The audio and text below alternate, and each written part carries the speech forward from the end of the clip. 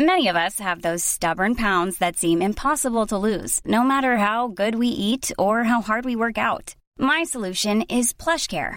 PlushCare is a leading telehealth provider with doctors who are there for you day and night to partner with you in your weight loss journey. They can prescribe FDA-approved weight loss medications like Wegovy and Zepbound for those who qualify.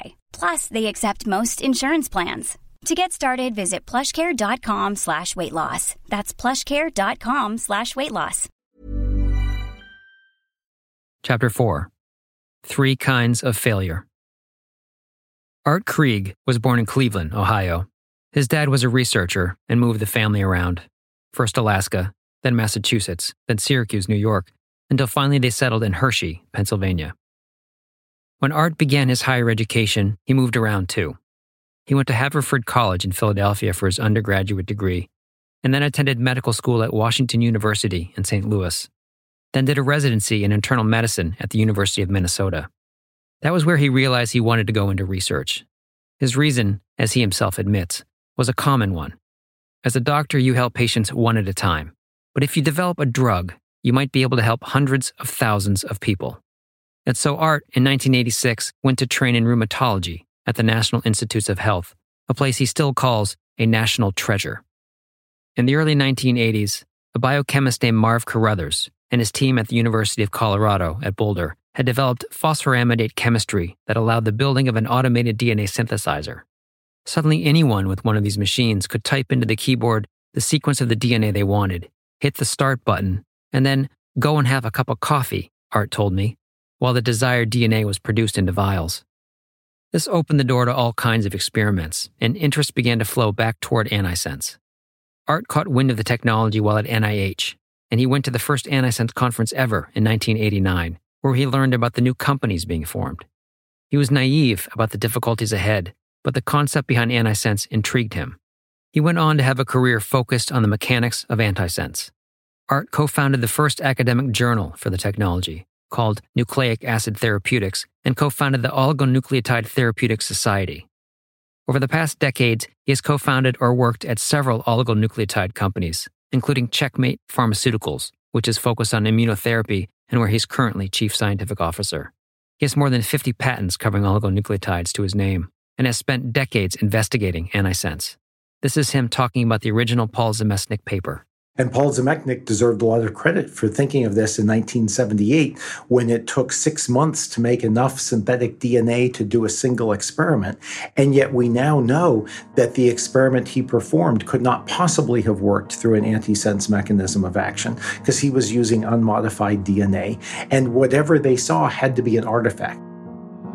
In other words, the entire antisense industry of the late 1980s, this collection of companies that included Stan Crook and ISIS, had been formed on a misleading finding. From Nature Biotechnology, I'm Brady Huggett, and this is Hope Lies in Dreams.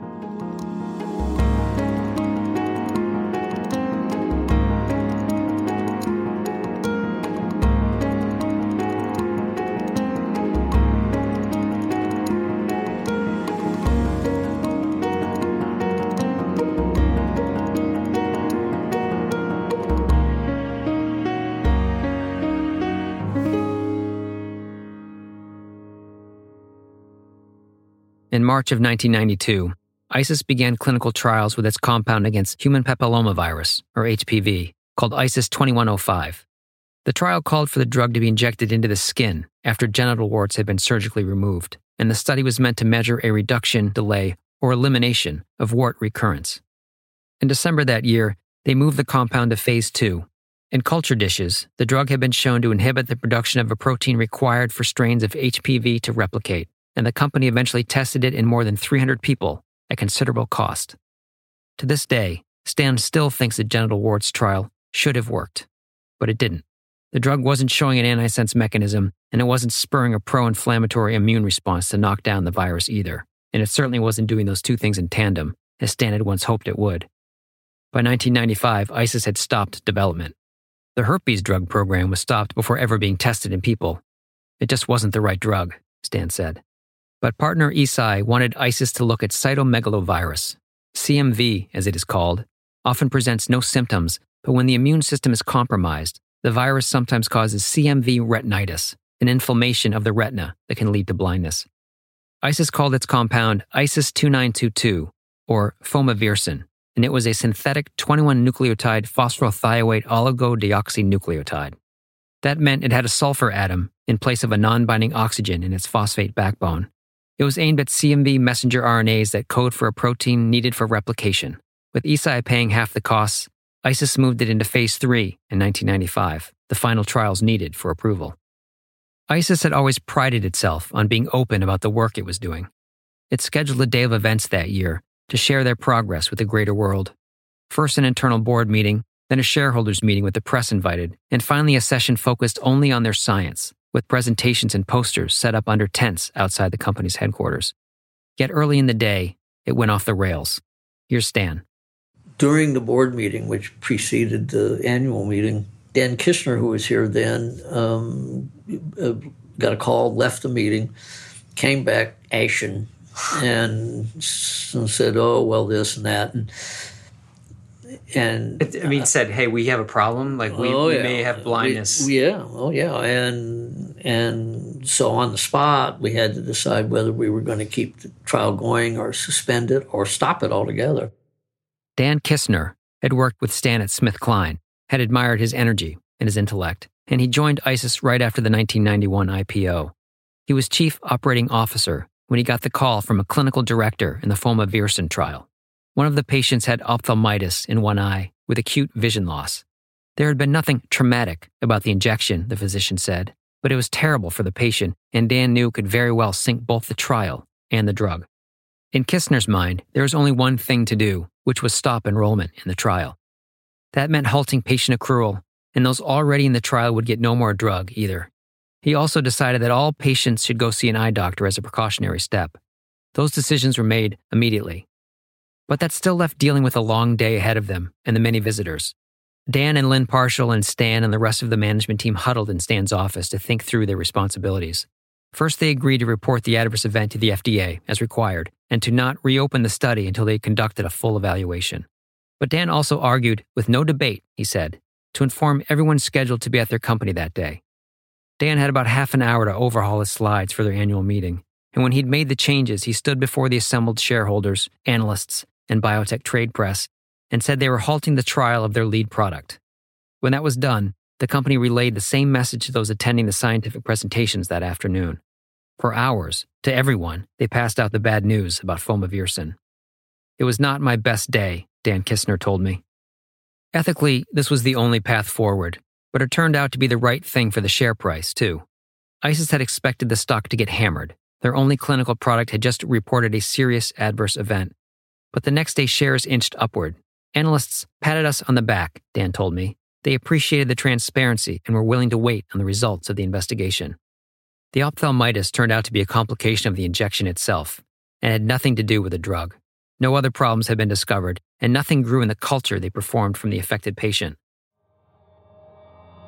The trial continued, but it was a lesson for ISIS. Always be honest. Always tell the truth.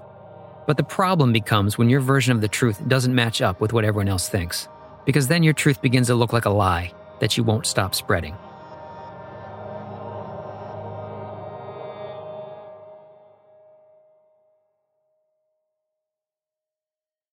By the end of 1997, fomavirsin had completed 4 Phase 3 trials, one of which was in combination with other drugs. All measured time to disease progression. The package ISIS sent to the FDA had data on more than 300 subjects, and the agency approved it to treat CMV retinitis in AIDS patients in 1998, just 5 months after the application was submitted. The drug was branded Vitravine, and approval in Europe and Brazil followed. Stan, as quoted in the New York Times, called the approval one more piece in the mosaic of evidence that suggests antisense can work.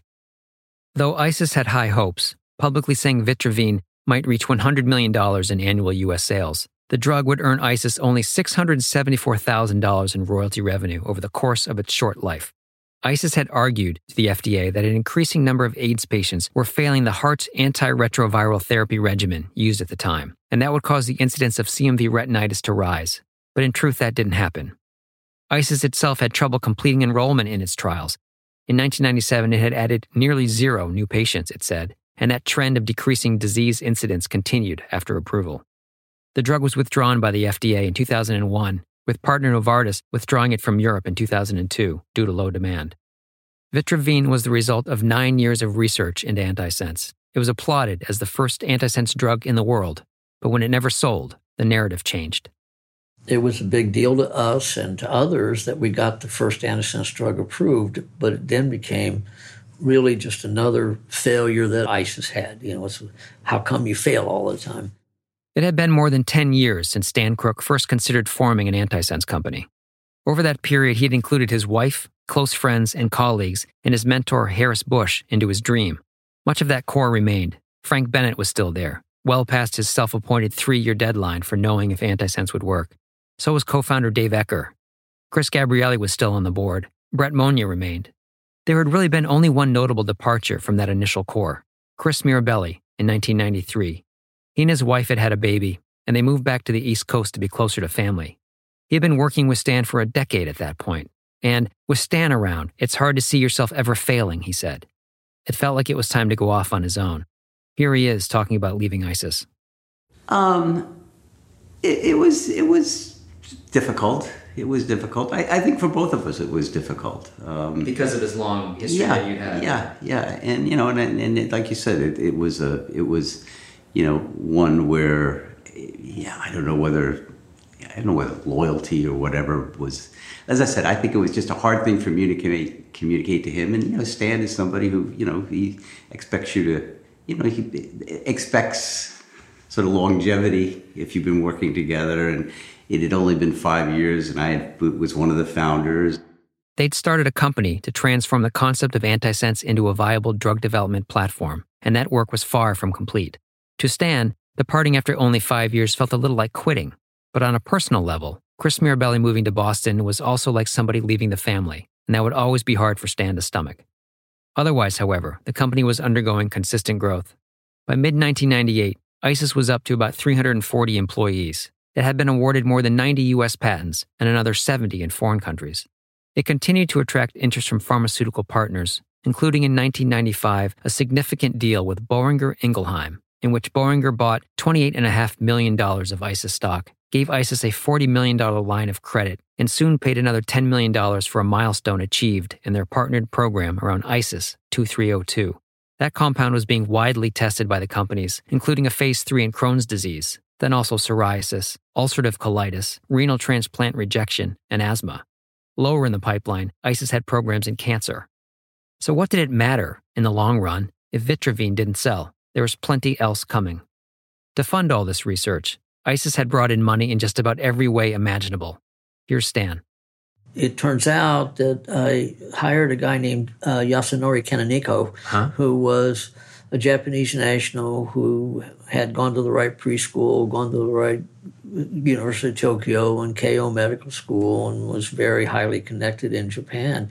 And it was really he who helped me do the secondary in Japan. And the market was still closed in the U.S. And so Yasunori and I were talking, and he said, I think we could take advantage of the relationships I have in Japan and raise money there. There really wasn't much of a choice. And so off we went to Japan. Kaneko was chief financial officer at ISIS then. He took Stan around to the big investors, Mitsubishi, Zaibatsu, and Stan gave them his perhaps overly hopeful but still frank pitch. Antisense had big potential, but it would require a lot of money and time to get there. ISIS eventually raised $19 million from Japanese investors in 1991, then $13.7 million later that year in the U.S. It raised $37 million across 2 public offerings in 1993, and more from the public in 1994 and 95. Basically, ISIS raised money when and wherever it could, and borrowed money to fill in the gaps. But mostly it was fueled through its research partnerships with pharmaceutical firms. In 1998 alone, it earned almost $39 million from collaborations and signed deals with Abbott Laboratories and Zeneca Pharmaceuticals to go along with their partnerships with Boehringer Ingelheim and Novartis. But there was trouble there too. In March of that year, ISIS got a call from Novartis. For months, ISIS had been trying to reproduce the data they were getting from their partner related to their cancer program. ISIS couldn't do it, and that raised a lot of questions. Here's Brett Monia, who was in charge of oncology drug discovery at the time. We were also getting, at that time now, questions from collaborators and even competitors who were trying to, reproduce what we were sharing with everybody. Because they'd seen your publications. They saw our presentations at conferences. Presentations usually precede publications, and then some publications as well. So,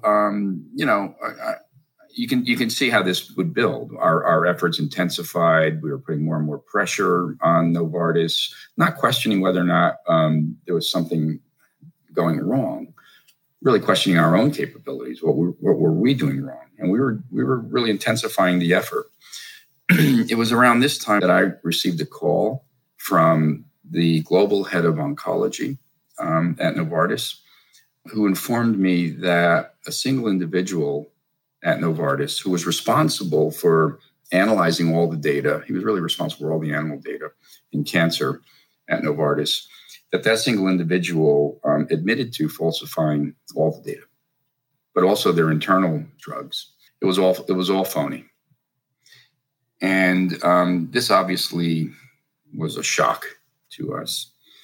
But more than that, it was very concerning because we had clinical trials in progress that were based in large part on that data. In retrospect, maybe they should have suspected. The data ISIS was getting from Novartis in these animal studies were stunningly positive, Brett Monia told me. ISIS began to sift through the wreckage, trying to establish exactly what data had been falsified and by how much. The companies were investigating 3 cancer compounds together, including ISIS 3521, meant to inhibit the expression of protein kinase C alpha, and ISIS 5132, designed to inhibit CRAF kinase. When they knew where the lies had been laid, they set out to fix the public record.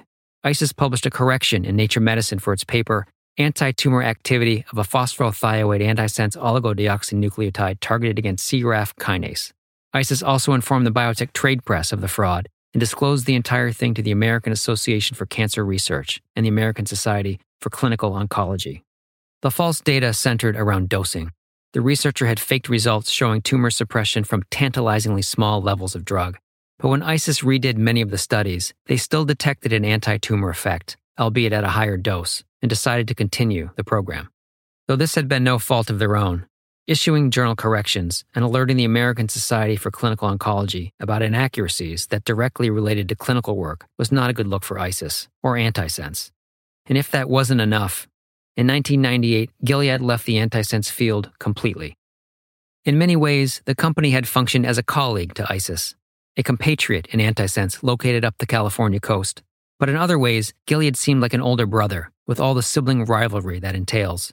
Formed first, and with a medical doctor/venture capitalist at the helm, the company had an easier time with investors, bringing in more than $40 million from venture capitalists and then raking in about $86 million in its sought-after initial public offering in January 1992.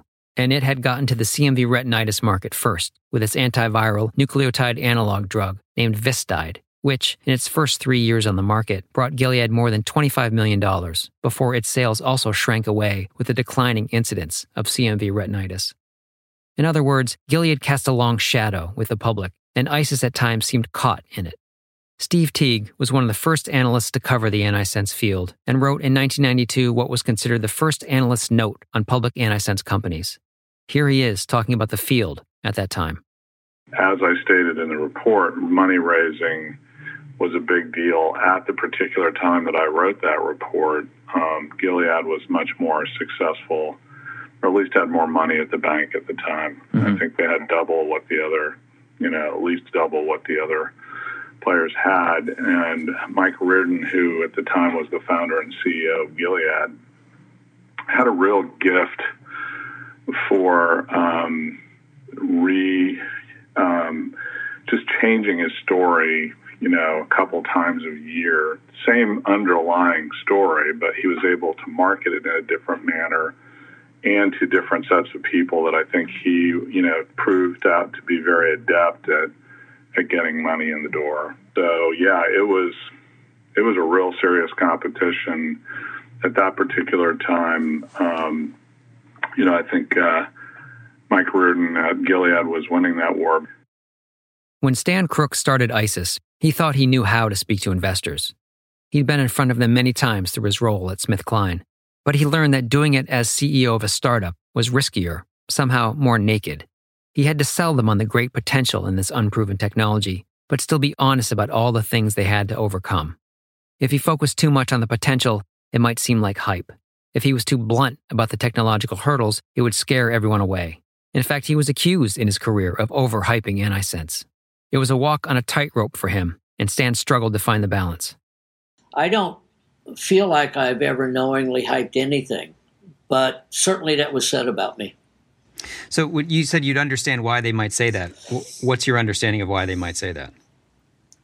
Well, because I was selling, and I was still learning how to do investor relations, and I don't think I ever got very good at it. I couldn't quite figure out what language to use. Just the way investors wanted people to talk at that time. Mike Reardon at Gilead, on the other hand, was great at it. He was charismatic, had experience as a venture capitalist, and an MBA. Selling Gilead's story to bankers must have felt like second nature to him. Stan, competitive as ever, had to watch money flow toward Gilead when he was sure he had the better Antisense company. I would just say it was very frustrating to me. In truth, though, Gilead's Antisense efforts were not progressing well. It had signed a big deal with Glaxo Wellcome in 1990 to develop genetic code blockers, Gilead's name for their Antisense technology. The deal had been extended over the years, but Glaxo pulled out in 1998 without the companies ever producing a drug. Gilead began looking for a new partner, but when nothing materialized, it simply left Antisense behind. It was a moment of opportunity for ISIS. Stan had long wanted to hold the dominant IP position in Antisense. If we didn't invent it, the plan was to buy it, he told me. By the end of the year, ISIS had paid $6 million for all patents and patent applications Gilead held around Antisense chemistry and drug delivery. Gilead quit Antisense because it had better prospects to pursue.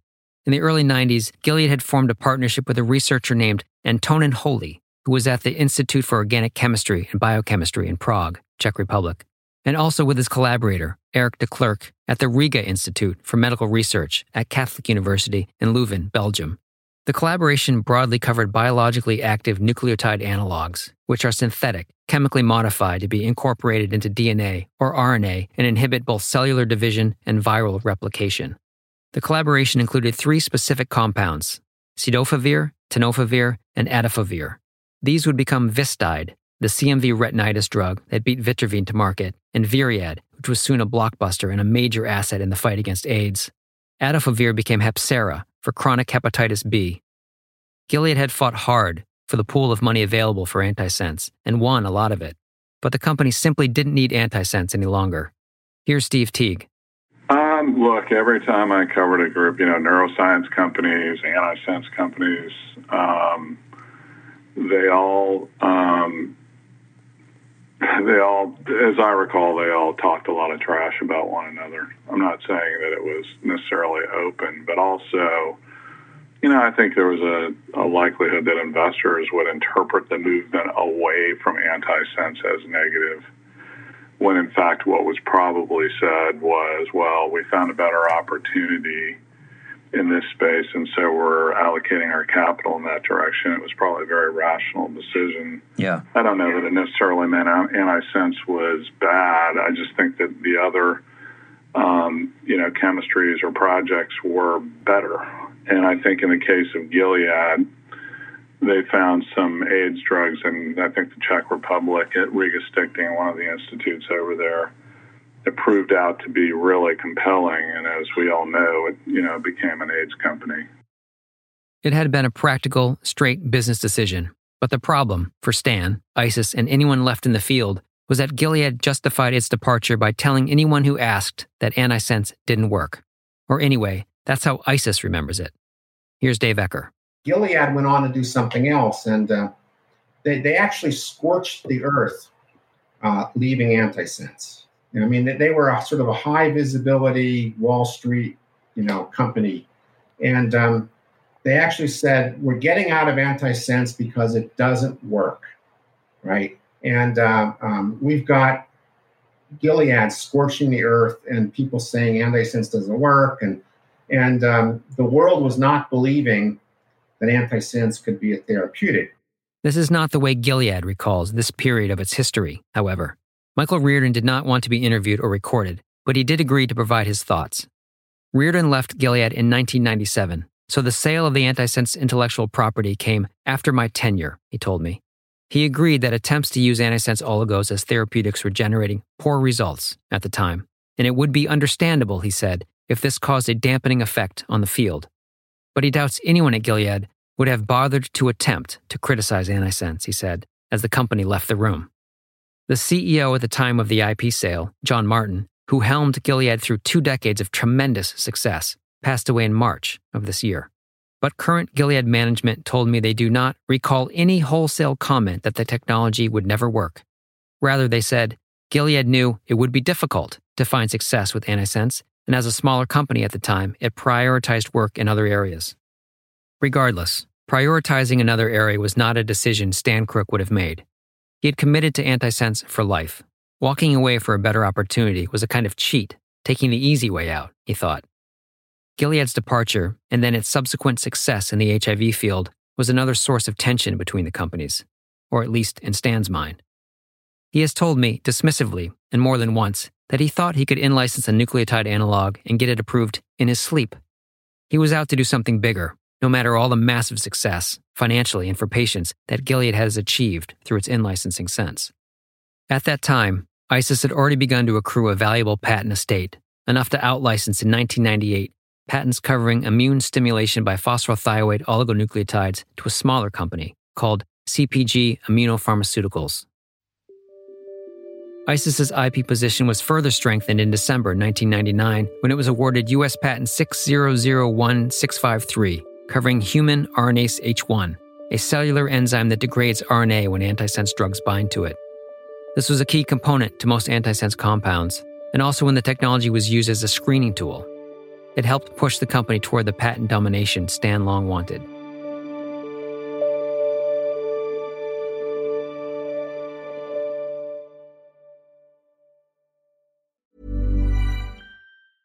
A lot can happen in the next 3 years. Like a chatbot may be your new best friend. But what won't change? Needing health insurance. United Healthcare Tri-Term Medical Plans are available for these changing times. Underwritten by Golden Rule Insurance Company, they offer budget-friendly, flexible coverage for people who are in between jobs or missed open enrollment. The plans last nearly 3 years in some states, with access to a nationwide network of doctors and hospitals. So for whatever tomorrow brings, United Healthcare Tri-Term Medical Plans may be for you. Learn more at uh1.com.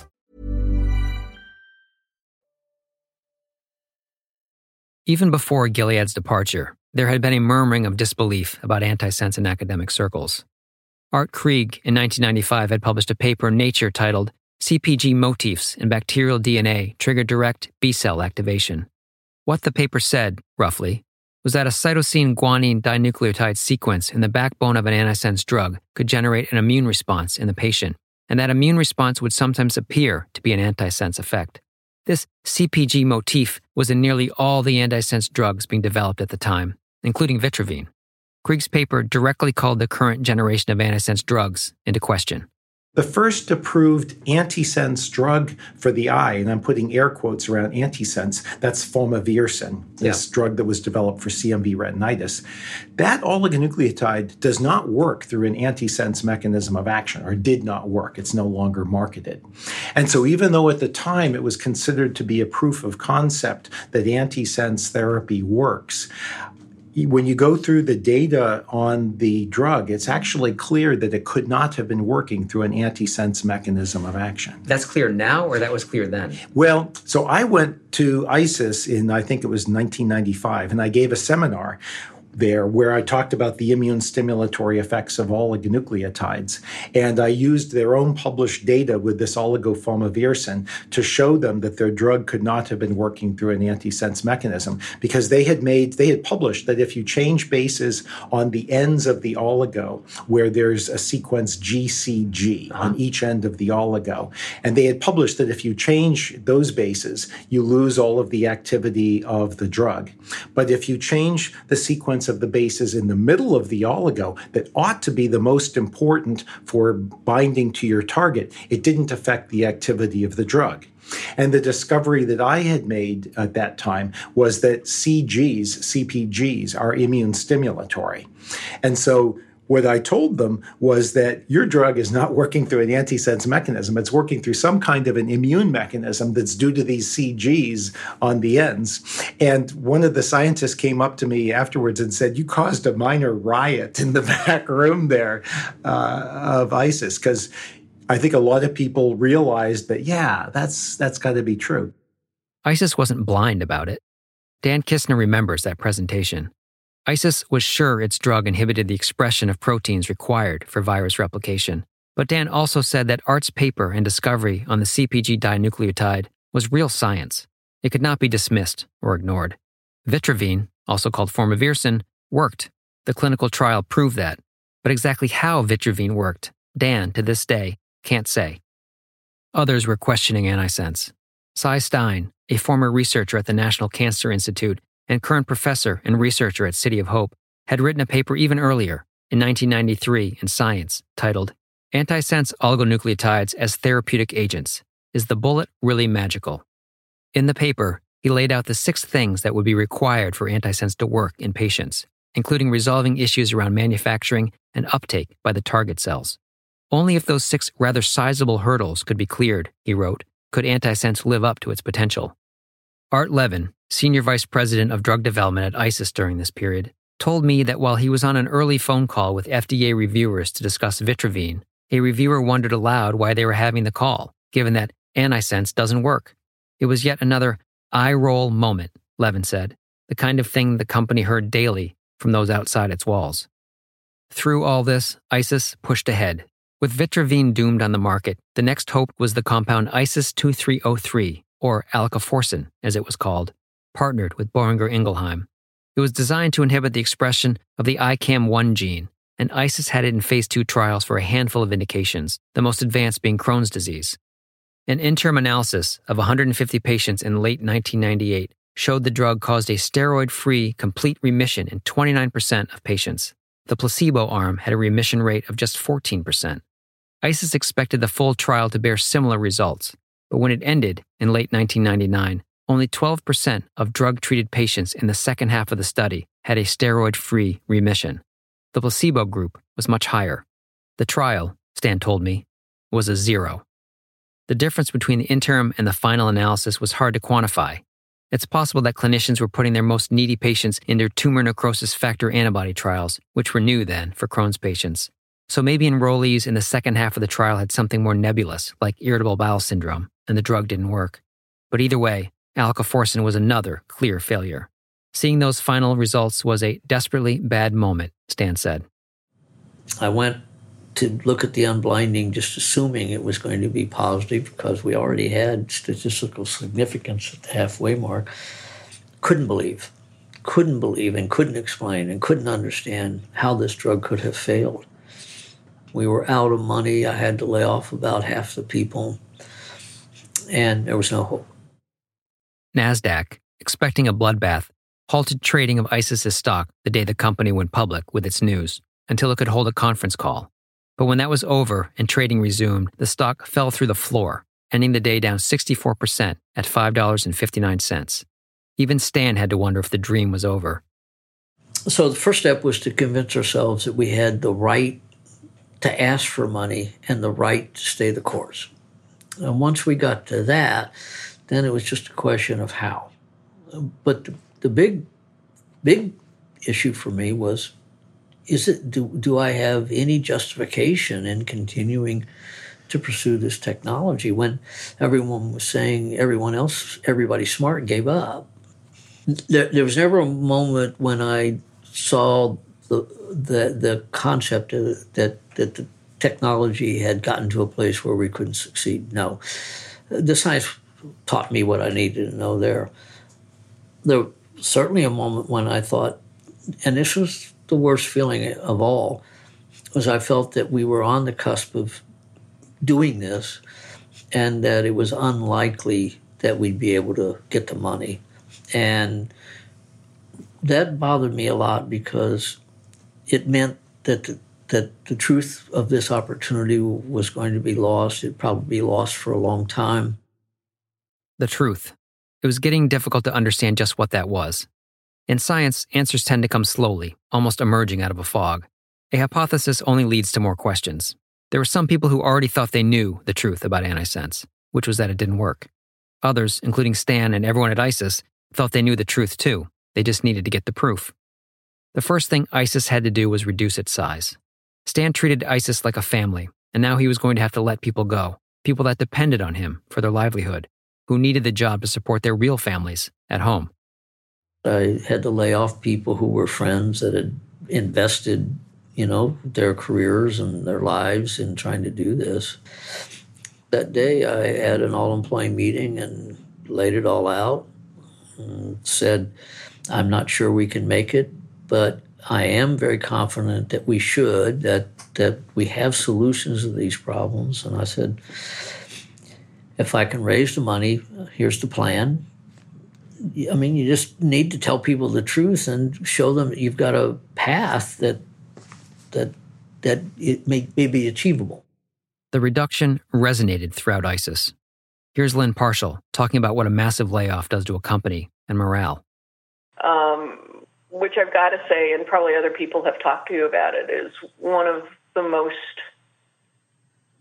awful things to have to go through, because you're sitting in a room with a box of Kleenex on your desk, and people come in and they're your friends. I mean, they're not just your work colleagues; they're your friends, and you have to tell them that you had to make difficult decisions and they don't have a job anymore.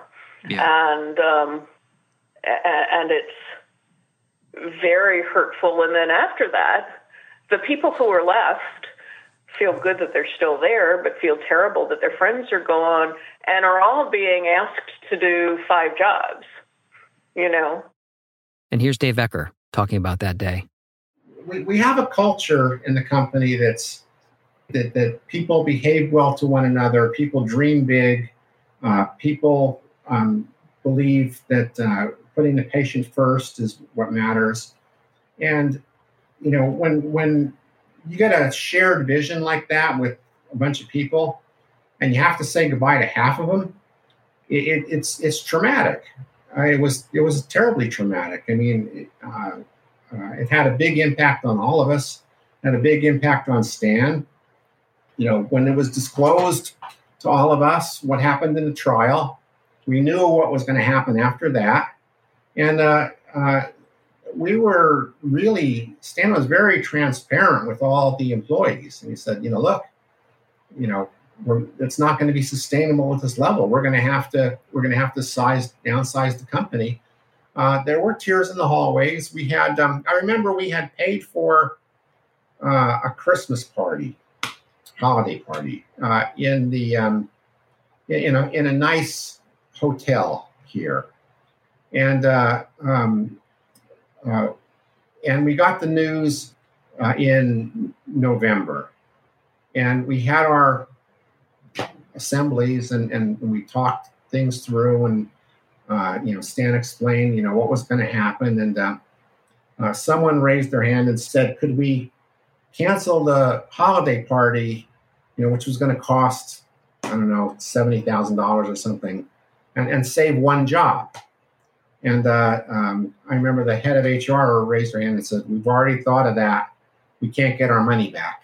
So then we debated, well, what kind of a party are we going to have? Some people said, well, we won't have music. It'll be kind of like a goodbye thing. And then other people said, no, wait a minute here. This is life. This is how things work. We're going to go and we're going to have a good time. We're going to celebrate. We're going to have music. We're going to have dancing, and a lot of us are going to be saying goodbye to one another at that party.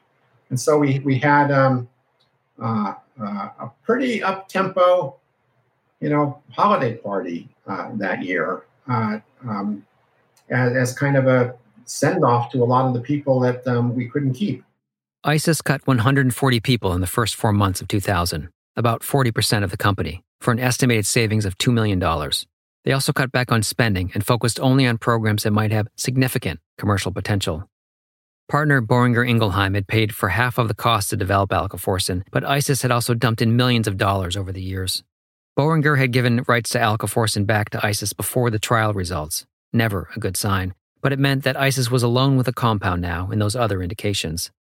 The company ended 1999 with cash on hand of about $53 million, saying it should be able to fund operations for at least 3 years following the restructuring.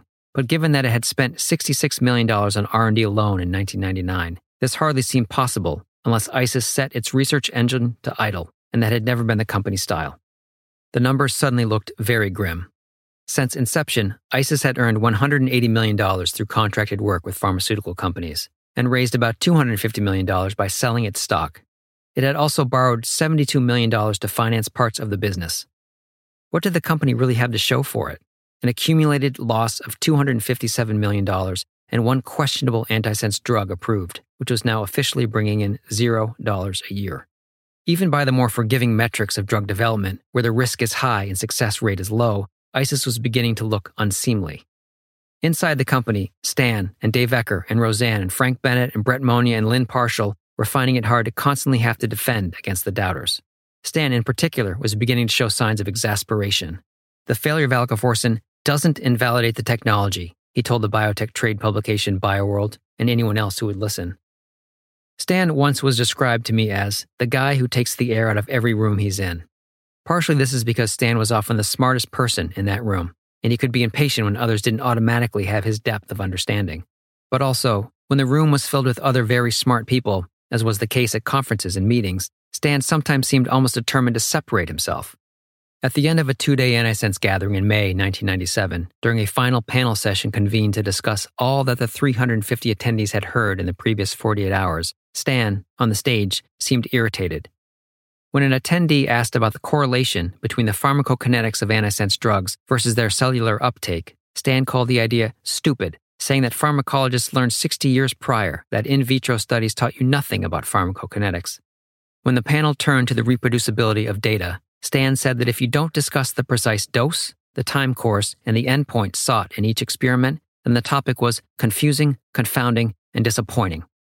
Stan Crook was unwavering. He worried over money, as almost all biotech companies do, but his belief in the science was as strong as ever. Even after the high-profile and costly failure of alkaforsin, he knew this was not the final verdict on antisense. And he wasn't yet alone in his belief. Genta was still working its chemistries, and Hybridon was alive and well, as were a few smaller firms, though all were struggling under the growing public opinion that antisense didn't work. Paul Zemesnik had been living under this cloud longer than anyone. Skepticism had engulfed his 1978 paper when the results hadn't been easily reproduced, and in some ways that doubt had never really gone away. He was still in the game, at Hybridon, working with his brilliant protege, Subir Agrawal, who himself had given talks all over the world about antisense. Sometimes, during a lull in experiments, in quiet moments in the lab, Zemesnik would turn to Agrawal. "You know, we go out and we talk to these idiots, and they just don't get it," he'd say, almost with a shrug. "One day they will realize. But it's okay. Let's just keep on doing it." ISIS had failed in the lab and in the marketplace, and now spectacularly, it had flamed out in the clinic. Its stock had plummeted so low that raising money on the public markets seemed impossible. The perceived leader in the field, Gilead, had vacated without so much as a backward glance. None of that mattered to Stan. He was going to keep on doing it.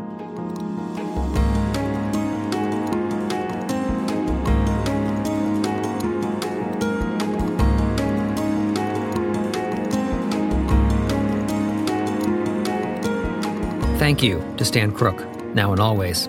Thanks to Art Krieg for his insight into antisense. Thanks to Dan Kistner, Lynn Parshall, Dave Ecker, and Chris Mirabelli for their memories of ISIS. Thanks to Steve Teague for his recollections and analysis of the early antisense field. Thanks to Subir Agrawal for his knowledge on antisense and its mechanisms. Rest in peace to Antonin Holy, who died in 2012, and to John Martin, who passed away in March 2021. Sound mix and original theme by Brian Flood. All art by Aaron DeWalt. Hope Lies in Dreams was written and produced by me, Brady Huggett. Go to the homepage of Nature Biotechnology to find the landing page for this podcast, which includes a list of characters, historical photos, and a transcript of this and the previous 3 chapters. Chapter 5 will be out in a week. Until then.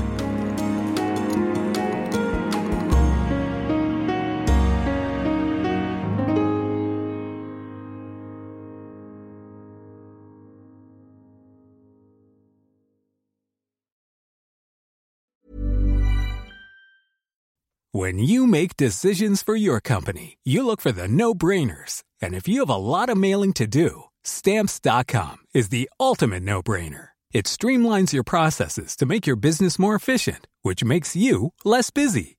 Mail checks, invoices, legal documents, and everything you need to keep your business running with Stamps.com. Seamlessly connect with every major marketplace and shopping cart.